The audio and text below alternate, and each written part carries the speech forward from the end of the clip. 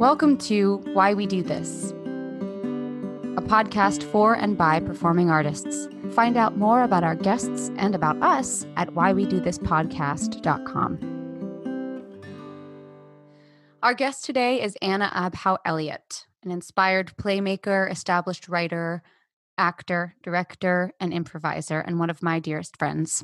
She is the person I call when I need a reminder of why art is so important, and also to decompress about how freaking hard it is sometimes to just push through. My dad and I talked to Anna about how she is using history as a subject for making plays, and how we as artists have so much power to challenge our audience's understanding. We also talk about Twelfth Night, like a lot. Anna is currently in graduate school for studio art, blending and intertwining elements, making her own art forms. We start off with how she responds to the very American question, what do you do? Just a note, there's a dog in her lap named Turtle, a very sweet baby who sometimes snores. So if you hear a strange noise, it's probably just Turtle having sweet puppy dreams. Okay, here's Anna.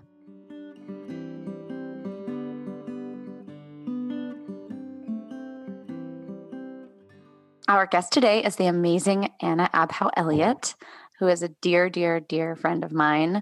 And you are a theater maker in many facets, playwright, actor, improviser. And now, you're sort of shifting that. So when people ask you, what do you do? What is usually your answer? I usually answer, I don't know. And then say a little something like this. So I just started a few weeks ago a graduate program for studio art at UNC Greensboro. And so when I decided to come to this program, it was partly because the director of the program said, you won't have to justify your practice when you come here. No one's gonna be like frustrated with you that you're not making X, Y, or Z. Like whatever it is that, he was like, what you're already doing, we're interested. So why don't you come and do that? And that really got my attention because I do feel like I have such a hard time explaining what it is that I'm up to. And conceptual art, I think, often I regard conceptual art with like, what are you guys talking about? Like, this is not, what are you doing? But this week, we read an article with this artist named Fred Wilson, who is incredible. And Fred Wilson was describing his process, and he was saying like, well, I do a lot of research. And the interviewer was like, well, what do you mean by research? And he was like, oh, like I spend a lot of time in a place and I talk to everyone. And I thought like, wait a minute, maybe we should meet, Fred Wilson and I. So I would say I have like a research-based practice in that I like to research things, whether that's truly hanging out in a place for a long time or reading all about it and learning about it that way. And then I do a lot of research, and then I usually make art out of that. And then the kind of art that I make changes a lot depending on, I think, the needs of the project, it would seem. So sometimes that looks like a play, and sometimes that looks like I made an interactive piece called Barter Boat, where people barter things back and forth. And that's like more of an interactive piece of something or other. You could call it social practice or performance art, I guess, or something. Or someone who came and saw it, I think like meekly asked their friend, like, why is this art? Which I was like, I've succeeded at last. Yeah. And do you want to tell us a little bit more about that? Like, how does it work? Like, I show up to your booth and I give you something that's like in my pocket. Yeah. And then in return, we could trade for something that someone gave us in a different city. So we have this like rotating, this sort of rotating exhibition of things that we traded with people in different places. Turtle the dog is joining us. Hello. Wow, beautiful.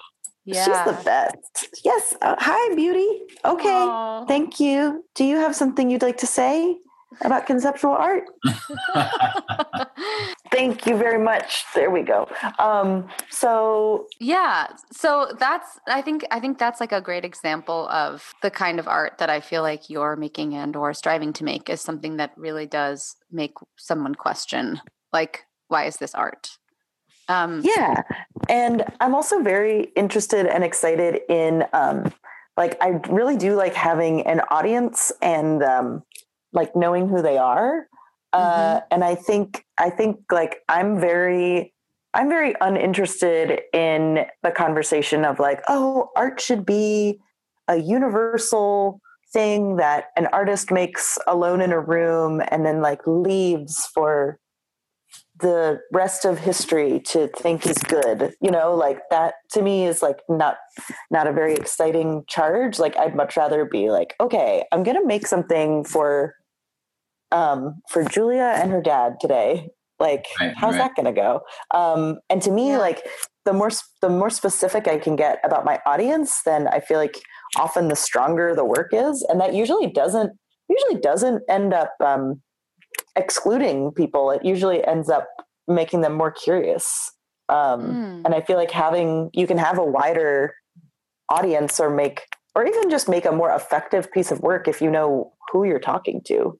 That's beautiful. Which I think maybe is also something I learned from the theater, of like we all know that feeling of like if you had a good run of a show the night before and then you're doing it again and you're like, oh, these aren't the same people. They aren't going to laugh at the same things, or they aren't going to like the same things. Like I have to meet them again. Yeah. I also think about that in like training actors. I do a lot of coaching or teaching, but also a lot of coaching, that there's no formula. Like it depends a lot on who that actor is in their real life and their background, but mostly their real life. And then also what particular role it is, because it's so different. Like anybody who tries to develop a formula in art, I think, finds an end really quick. Yeah, absolutely. Yeah. So formulas, I'm less interested in that and more interested in, like I'm prepared to completely rebuild my skill set depending on my audience. Yeah.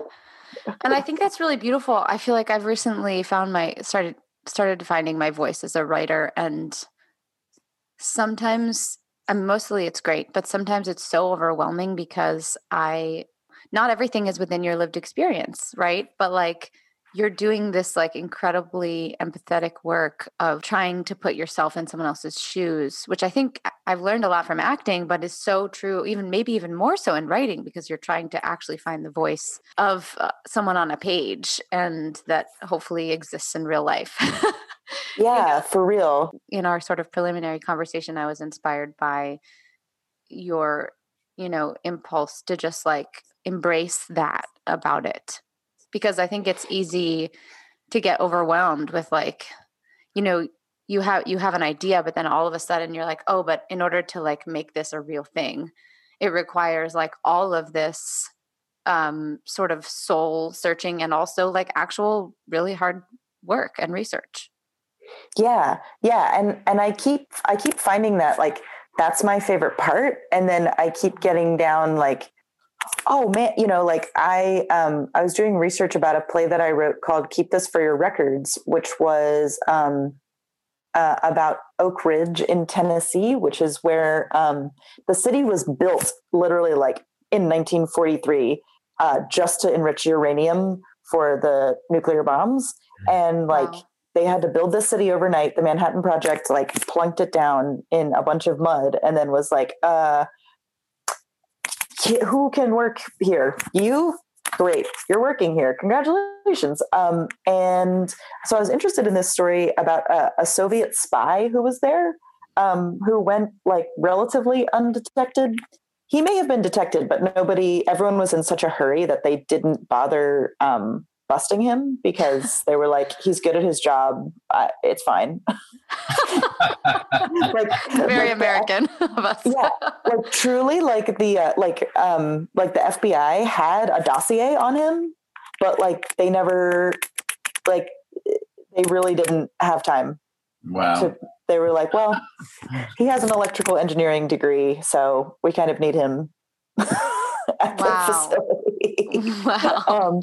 So that's like what started me learning about Oak Ridge. And then all of a sudden I was there.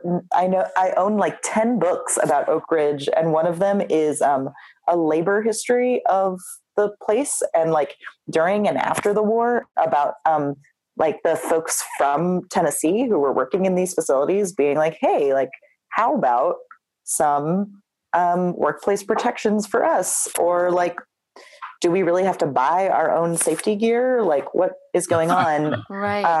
Wow. Or like, what are we working on? Like, what are we doing? And it was really interesting and sad to read about all this crazy stuff. And that like a lot of people like got into these bad industrial accidents and then they would like sue for damages. But then because so much of the technology at Oak Ridge was top secret, that allowed the facility to say like, oh, it's top secret. We can't tell you what happened. So you actually can't bring it to a court. So you can't even sue because we can't even tell a judge what it was that you were exposed to. Wow. So like, see you later. And like, I was like, well, I'm interested in the Soviet spy, but like, have you guys heard about this? You know? And so like some of that made it into the play, but that more just opened up this bigger question, where I'm also, as time goes on, like more and more interested in Southern history and like Southern history as, something that's been oddly siloed from the rest of like American history. And I've become very interested in historiography, which is like how history is told. Yeah. I think you can learn so much about what we as a culture and a country are trying to figure out by looking at that stuff. And, you know, I mean, I think this is a well-worn idea, but I really think about it a lot of like the stories we tell ourselves is like how we figure out who we are, you know? Yeah. And I think seeing the way we tell ourselves stories that are true is like super fascinating. I mean, you can see it even with like the way we've told ourselves stories about Thomas Jefferson recently, you know, and like how the way that we're telling stories around that is changing. And a lot of times there's even stuff where like the facts may or may not even be what's shifting. It's just like the angle. Yeah, like literally the angle or the focus or something like that is lens changing. Yeah. Yes, yeah. Absolutely. And I think, you know, sure, like this is well-worn territory, but I do think that you are doing it differently than it's been done before. And it's really exciting. You. Yeah. You did that incredible project that I came to see in Spartanburg called the Reconstruction Project. Was that the title? Yeah. Yeah. So I called it Untitled Reconstruction Project. That was initially what I called it in the grant because I didn't have a name. And then me and Crystal, who made it together, we were like, oh yeah, that's actually what it's called. So, so that is a performance that is, we staged transcripts of court hearings that happened in 1871 in Spartanburg County. And there are testimonies for all over the South, but we focused on Spartanburg County because that's where we literally physically were. And these, well, I guess they aren't really court hearings. It's this congressional investigation. So federal congressmen came and traveled around the South in 1870 because there were all these reports about Ku Klux Klan activity, and Congress wanted to, you know, find out if it was true or like find out what was happening. So they came and they interviewed people. And so on the one hand, it's fascinating to look at these as like, wow, the federal government was like trying to figure out how to, like repair the country and like stop war from breaking out again. And like this report led to President Grant establishing martial law for a while in certain southern states to like quell Ku Klux Klan violence, which did succeed in like stopping a lot of it and like kind of running off a lot of Klan members for a long time until like the next wave of the Klan, which was much more organized and like more built into these fraternal societies. But on the other hand, it is also Northern congressmen. The guys are from Ohio and Pennsylvania, and they're coming to places like Spartanburg, which would have been like kind of big, but like not massive at that time. So it's these three guys coming in, and they're talking to both people who have like filed claims of Klan activity and also people accused of doing Klan violence. And so they talk to people of like high class, low class, rich and poor. They talk to white people. They talk to black people. They talk to men and they talk to women.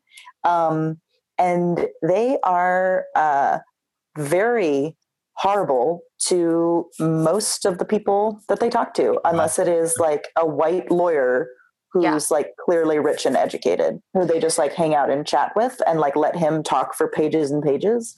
But the testimonies that I was interested in was in African-American folks who were formerly enslaved, who they were talking to, and they just treat horribly. It is just like so upsetting just to read this text and like listen to the way that people were treated when they were literally, these people were risking their lives by even putting their names on paper in this time to like have this report like invited out to this place.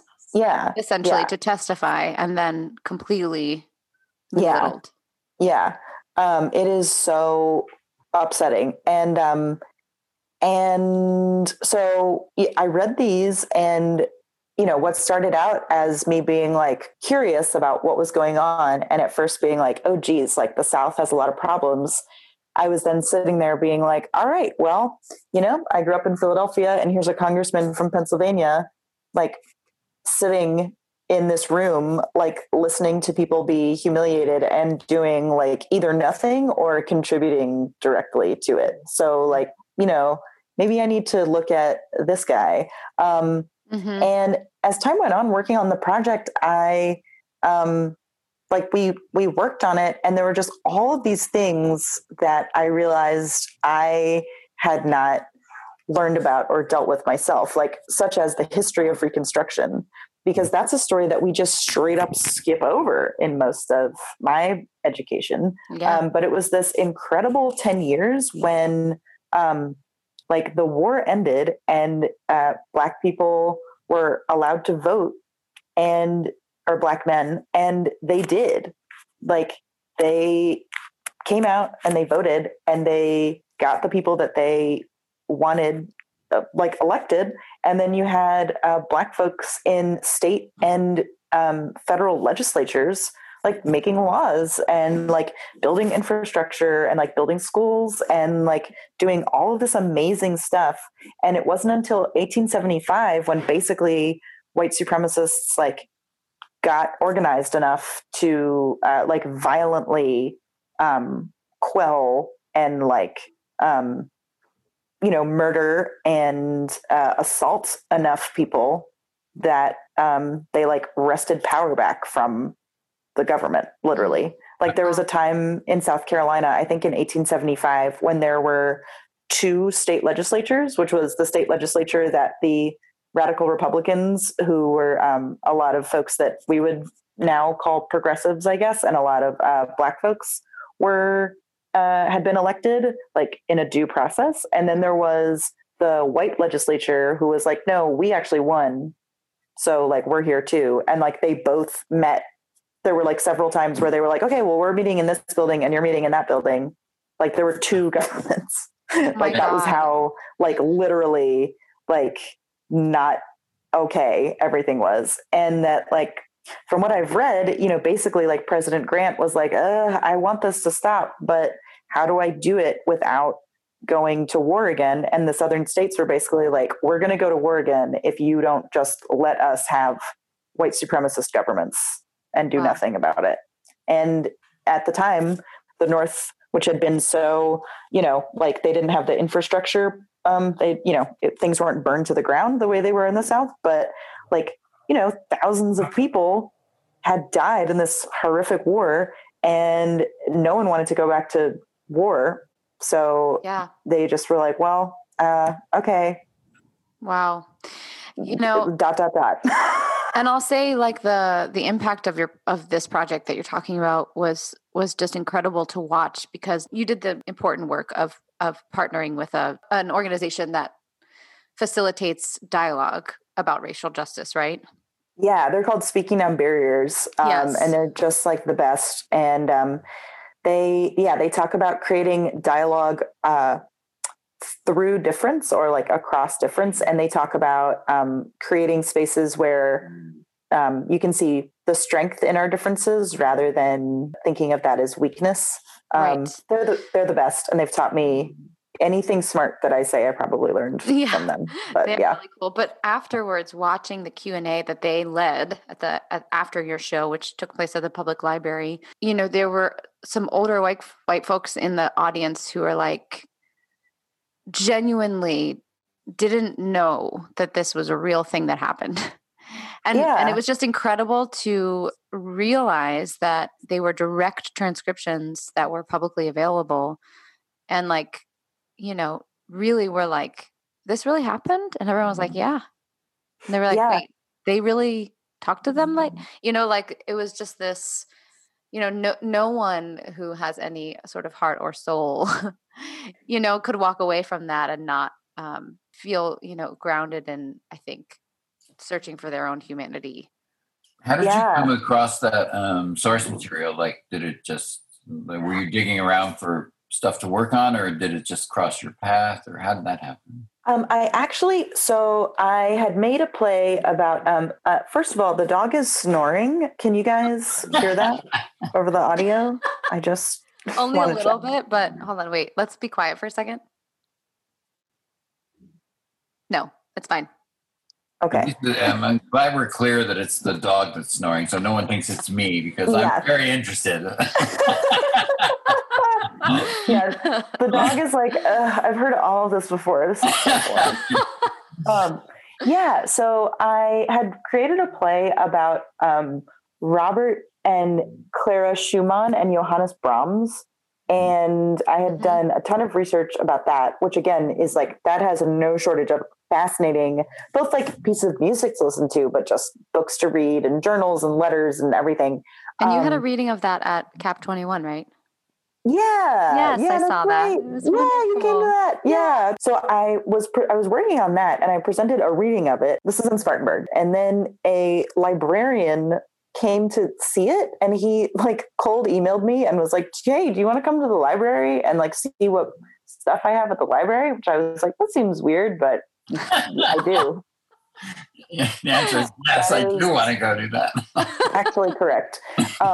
So I went and like met this guy at the library, and like he was like, well, I show this document to everyone because I think it's really important and everyone should know about it. Like whenever he meets an artist, he's like, hey, have you heard of this document? And like, so he had come across these testimonies in his like special collection, because he has this like 1 million volume set of all of these testimonies throughout different states. And so he was like, you should check it out. Like, here's a link to it online, and you can find it online. It's like, again, if you type in like Insurrectionary States Committee 1871, like it'll pop up and you can read PDFs of it at like several different libraries. It's like, wow. It's out there. So he was like, yeah, like I just think that these are fascinating and amazing, and more people should know about them and interact with them. It's so important to know that you're, out there doing that stuff, like digging around and finding things that nobody might ever it might not come into the consciousness of people, like Jules was saying about the Q&A afterwards, had you not done that work. That's kind of why we're podcasting, actually, because we're talking to people who do great stuff. That the concern was, which Jules and I arrived at together, was like, well, what if somebody never hears about this work or this person, and they mean so much to us. So it's kind of a similar vibe in that we're just trying to like find ways to bring to consciousness or into one's awareness people who are doing work that's not not making it to HBO or whatever, but is incredibly valuable work, or Broadway stages, or even off-Broadway stages. I have to say, because of this is maybe not a very graceful transition, but I really want to know how it got from why the theater for you, like going back, because you're a fascinating artist to me and you do so many different things, and the theater is in my blood, hence it's also in Julia's blood. It's like from, I came out of a theater family, a theater tradition, and it's led to everything in my life. Everything in my work is I can trace it right back to that. But and also theater people right now are in serious circumstances. Many people are in serious circumstances, but live theater in particular, right at the moment, I'm focusing on, is just in such a difficult place. So I'm curious. I would love to know, like, why the theater got to you, like why that was your thing. Was it a person, an event, like sort of tracking from where you started to where you are a little bit? Yeah. So I think that my mom would say that she signed me up for a class, and that like it's all thanks to her. So of course she would. Can't wait to meet your mom one day. Oh yeah, we can be grateful to her for that choice. Okay. And I think that there's that, but there's also that like my best friend, who's still my best friend, we've been best friends since we were 6.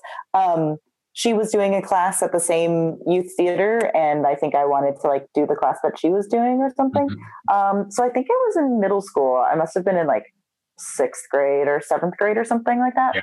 And I saw my parents had always taken me to like all kinds of art things. Like my mom's a painter.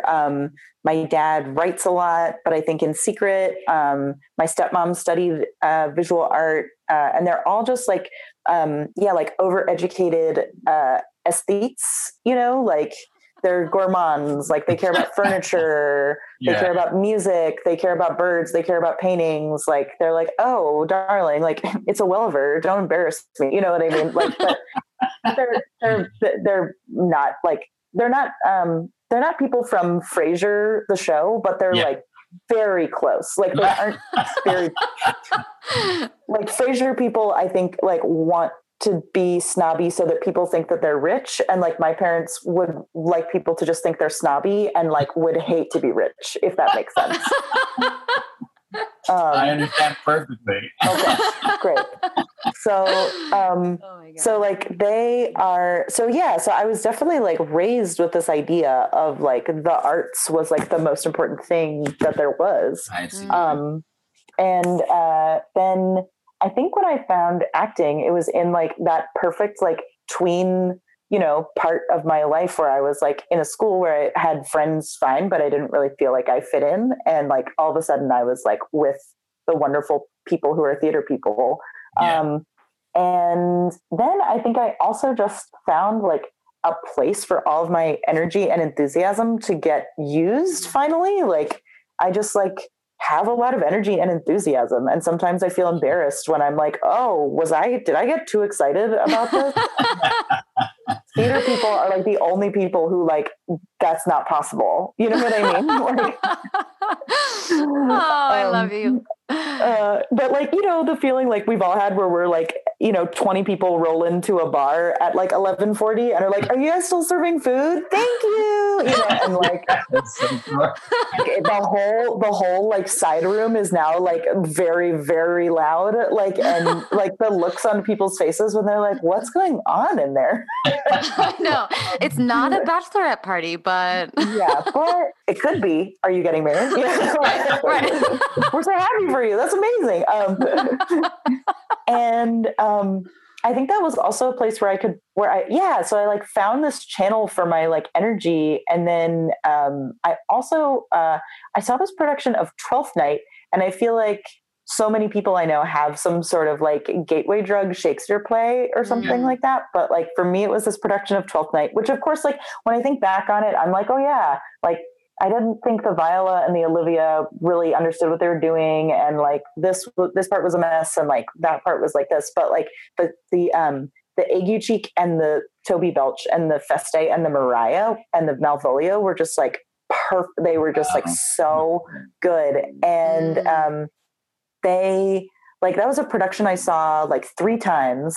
And I just was like, oh, finally, like there's something that like, there's something for me, I think was really the feeling that I had when I saw that play. Because I was like, wow, this is funny, but this is also like, really does have darkness to it, but it doesn't have the kind of darkness where it's like hopeless or like empty or nihilistic or something, it's like just this like exquisite piece of writing that is about like the whirligig of time, and so like having a relationship with that play, I think also really kicked off like, wow, plays can do stuff that other pieces of art can't necessarily do. And I think also having like, like a lead who's like butch and femme, I was like, I'm interested. And then also, like my parents are divorced, and like, frankly, being like the diplomatic go-between between 2 people who are very similar, but think they're very different is like also something that I was like, I get it. So, so like that play has just really been a cornerstone for me for a long time. And like, here's also an example of like how lovely my family is of like, once they were like, oh, like we really like this 12th night. So then my dad, anytime there was a 12th night anywhere, my dad would be like, there's a 12th night, we're going. So we've seen, as a family, we've seen just like tons and tons of 12th nights. Like for a while, we definitely did over 12 at one point, which was like exciting. Wow. I was going to ask, maybe, was it 12 nights? Yeah. Yeah. And I think like the most, usually, I mean, it's a popular play, so it was like pretty easy to like find productions if we were on vacation somewhere or something like that. But then like, I think the most ridiculous thing we did was we drove to Pittsburgh for one night just to see the Globe Shakespeare production with Mark Rylance. Wow. And it was 100% worth it. It was like one of the best, it was just one of the best things. So, that was a loud snore. So I think like, and then also aging with that play is so fun. And then like, I think that play just like has something for everyone where like, of course it's funny and of course it's sad, but then it also has all this other stuff going for it that is just super fascinating. And like getting older and seeing, I think it's a play where like anyone can truly be the star of it. Like I've seen productions where Fabian was like a standout performer. Right. Absolutely. Like, who doesn't enter or exit, he's just there. No, and often just like all his lines are given to Feste, which I'm like, Feste would not say the stuff that Fabian says, but that's right. Beside the point. But maybe you need to write the play Fabian. God, yeah, that'd be so good. That would be good. Yeah. Yeah, he's great. Yeah, he's just like a guy. Yeah, I don't know. Maybe I should do a production where he's just like in the audience, and that actually makes sense if he's an audience member. Totally. You're like, Thumbs up. Yeah. Okay. Yeah. Like, yeah, sounds good. But I loved like reading about it and learning more about it. Like every time I do that, it gets more exciting. And then I have this group that like, yeah, we're definitely at a weird impasse because of COVID, but it's called Scrappy Shakespeare. And we would do free outdoor productions of Shakespeare plays in Spartanburg, which sounds very like run of the mill until you're like, that's never happened in Spartanburg before. Yeah, like, for real. That we can find out. And I mean, there's a reason for that because summer in Spartanburg is not as nice as summer in Vancouver, Canada, for example. Yeah. But so like we couldn't perform too late into the summer because it was just like we would die of dehydration. But we would do these, we would do the plays, and that was really cool because we had this very like all bets were off kind of thing where suddenly like we were just the nerds in charge. And like people in Spartanburg are so like, I love the audiences there because they're just excited that there's a thing to do and they'll just come to it, which like doesn't mean that they aren't intelligent or like, I mean, they're definitely Shakespeare nerds who come and enjoy that for that reason. But also just people are like, oh geez, like me and my family, we'll go do something. Cool. That was fun. Yeah. And I really love to perform. I really love to perform for folks who are like genuinely curious instead of folks who are like, the Fraser Cranes of the world. Oh yeah. I've done two Shakespeare tours. One of which was we went to a prison. We went to like some low income schools. We did just like specifically like lesser served communities. And it was the freaking best. It was the best. Yeah. And the other tour, was Macker's and with the warehouse. Oh, yeah. And it was, I mean, it had its challenges, but it was just like the genuine curiosity and like the youth that is like, in that space that you were talking about where they're just like so pumped about it, but like are teenagers. So it's like, they don't really want to show it, but they just think you're like the coolest ever. Yeah. It's so great. It's amazing. And also like, again, like well-worn, but true, like there's a reason a Shakespeare play can last for a few centuries. Like it got a few things figured out. So like, it's really nice to do a play where like, I trust the play so much that I'm like, all right, well, I'm just going to like do my text and then see what happens. And, and like, it's just so fun. Like the plays are actually made.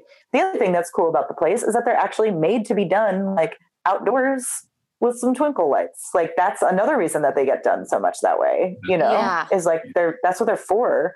It's like a barbecue. Like a barbecue is good. It's been around for centuries, like because people like to hang out,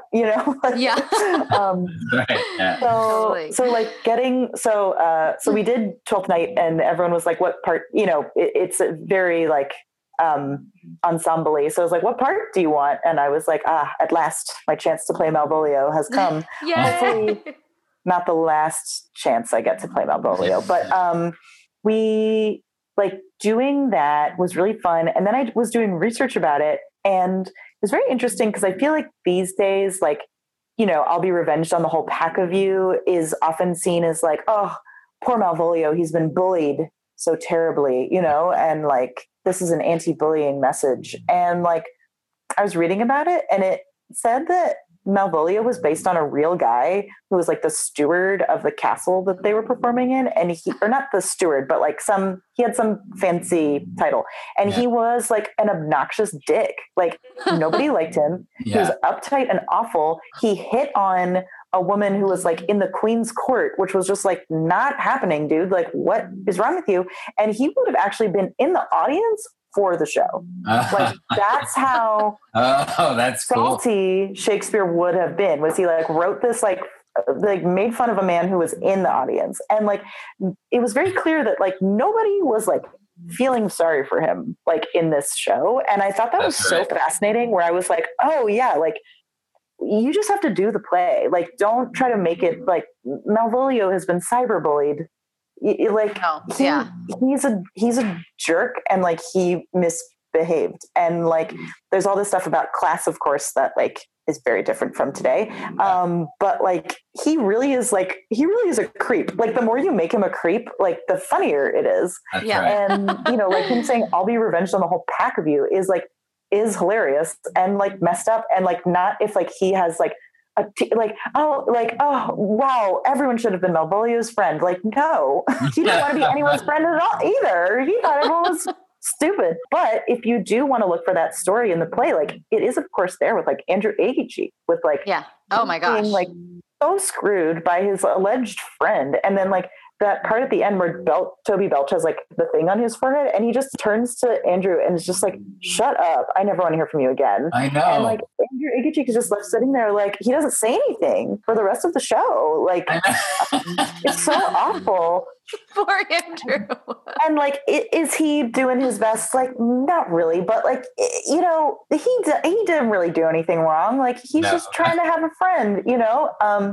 And so I think like, you know, the play has that stuff of like people who are definitely get like the wrong end of the stick from like mean people who are not thinking about someone's humanity. But like, I always am like, don't try to like squeeze a Shakespeare play into the wrong hole, because the answer is probably there. You're just like not looking for it. Yeah, totally. Or not or pick a different play, you know, where I think also this weird thing of like, oh, like every Shakespeare play is universal. I don't agree with that. I think that's weird. Like, I mean, like if you try to read The Winter's Tale, you're like, what is happening? Yeah.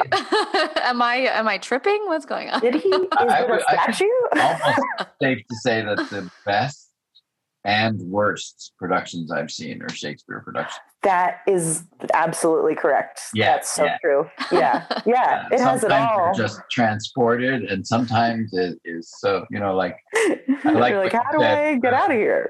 Yeah, like trying to squeeze the play into some other thing is so unnecessary. There's another play that can do that, and pick another play. It's fine. There's so many plays. I know. I was working with students on last year on back when we had audiences and things in the room. Sure. They were doing the trial scene from The Merchant of Venice, and you know, one of my colleagues was suggesting maybe I don't want to like deal with the end of that. You know, the transformation at the end. What Portia does to Shylock and all that, and I wanted to be able to talk about it as an educator. So it was great that we had to have those conversations and have that whole thing. It's really perplexing, that play, and it should be. I think. Yeah. Being ready to grapple with the text that you're like invoking, I think, is really important. And have you guys read Backwards and Forwards? That book I think it's by David Ball. I have it, I think, but I don't think I've read it. No, I really recommend it. It is a little book about dramaturgy. You told me about it, I think. It's the best. It is so rude because he sits there in his little book and he's like, most people who direct a play have no business doing so at all because they haven't really read it. He uses Hamlet as the frame, but he's like, listen, gang, like Hamlet isn't clinically depressed because that didn't exist at that time. Like, obviously people were clinically depressed, but they didn't have words for that. Also, this is a play. It's not about a real person. It's about an imaginary person that Shakespeare made up. So he says, like, you should be able to read a play and then read it backwards and like explain why what each line leads to the next line.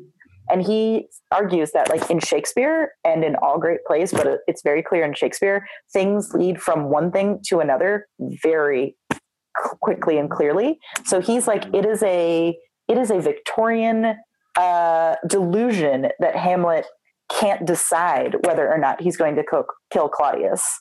Instead, he's waiting for evidence. And he's like, look at the play and see when Hamlet kills Claudius. And he proves it because the line before Hamlet stabs Claudius is Laertes saying, the king is to blame. Yeah. Which I was like, what? Oh my God. Like, that's right. He wasn't like, I'm sad. I can't figure out what to do. He like knows what to do. He's just like, I need the proof.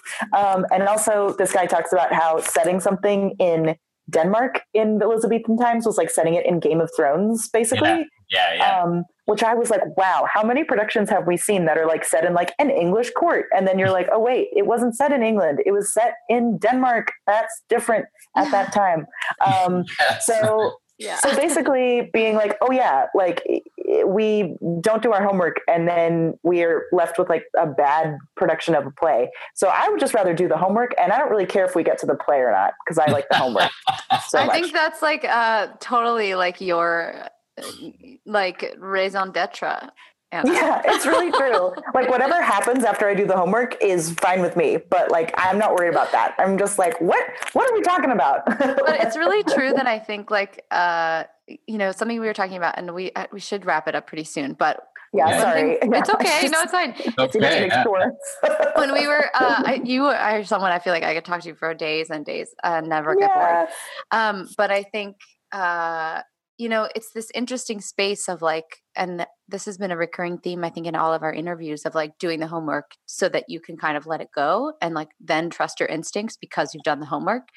Yeah. And because, obviously the more experience you have, the more you trust yourself also. But I just find like, especially with directing, like if I know the play really well, then it's like this thing that I think, I've heard other directors say, is like you're watching the rehearsal and you're like, stop. And then like you figure out what you're going to say between the time that you say stop and then you walk up to the stage. You know what I mean? Yeah. And there's this like, and maybe it's because thanks to my blood, right. It's just this gut. It's just a gut, completely instinctual thing.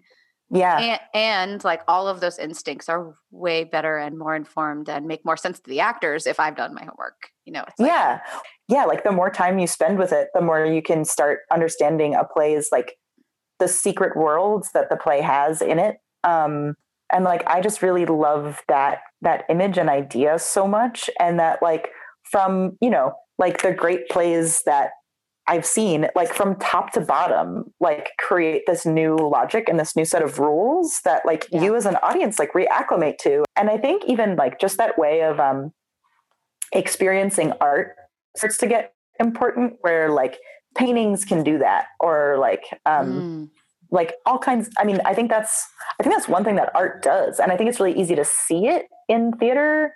Because you're like, oh yeah, of course, like they wear the clothes that they wear in this world. But I think you could say the same thing about a piece of music, where you're like, oh, like these are the rules of this piece of music, or these are the rules of this poem, or and I don't mean rules in a like uptight way. I just mean like there's a new logic or intuition. Yeah, and I do think like I think there's something to be said for allowing, and this is like full circle, I think, from what we were talking about with like process, is like allowing yourself to be upheld by or be held by the world that you're being invited into, whether you're an audience member or one of the creators. It's like the play is there and the painting is there, and it requires time. Like you have to just spend time with it. Yeah, absolutely. And like that Fred Wilson thing of like the way I do research is like hang out and talk to people. I think is like just an amazing way to articulate that. And there's this other artist named Kevin Beasley who I'm like new to, but was reading about, was like, what? And he was doing an artist talk, and he said, I'm not thinking about like, oh, I'm a sculptor, or, oh, I'm a video maker, or I'm a whatever. He's like, I'm thinking about being like in deep connection or conversation with the things that I have an interest in. So like, and even just that idea and invitation to me was really profound, where I was like, oh, okay. Like, I think I've been doing it inside out a lot, where I keep being like, I'm sorry, I'm working on my play for so long. Like, I just have 10 books to read, or something like that. Yeah, totally. But actually being like, okay, like, I mean, especially also with the bizarre, like cloistered time that graduate school is, where I'm like, oh, like the biggest thing I have to do is show the professors what I've been up to at the end of the semester. And like, am I terrified? Absolutely. But like, they can't do anything to me except not like it. You know what I mean? Yeah. Which maybe they already don't. I don't know. Like that's none of my business. Yeah. I'm also like, I think this is one of the only times that I'll have the privilege to sit here and be like, I don't know. I don't know about all that, you know? Right. And that's like, it's really weird. It's really different not to make something because the show is at 8. You know what I mean? Yeah. Yeah. But it's a new try. It's a new way to try. And I do think making a show because the show is at 8 is a really valuable way to make stuff. I think it's the way most people make anything. So Right. I don't think that that's like a bad way to do something at all. But it's one way, and trying this other way is like really weird for me. Yeah. I just feel sometimes I'm like, have I been working for 12 hours straight, or have I not done anything at all? Like I don't know the difference yet. Whereas like in the part 2 of this podcast where we talk about like methods or something, we can talk more about time, but like just the way that I'm so used to like operating full tilt for like 3 hours in a rehearsal now compared to like, okay, you have a day of like time. Right. And you have a space, like we have time. I have time and a space, and then I'm me, and I'm used to having like collaborators and like no time and no space. So it's just this totally radical new way of like trying to expand a muscle that I was working on before, or strengthen a muscle that I started to have. But yeah, and then we didn't get to any of the other things, but. You know, but I think a part 2. I think my last question is related to that, which is like, it sounds like you're in a process of like not pausing at all, but you are like transitioning and like massaging yourself as an artist. But I wonder like where you see yourself in terms of like an ideal project. Like, is there something that you're like, when I have the time or whatever, like this is what I would like to dedicate my energy to?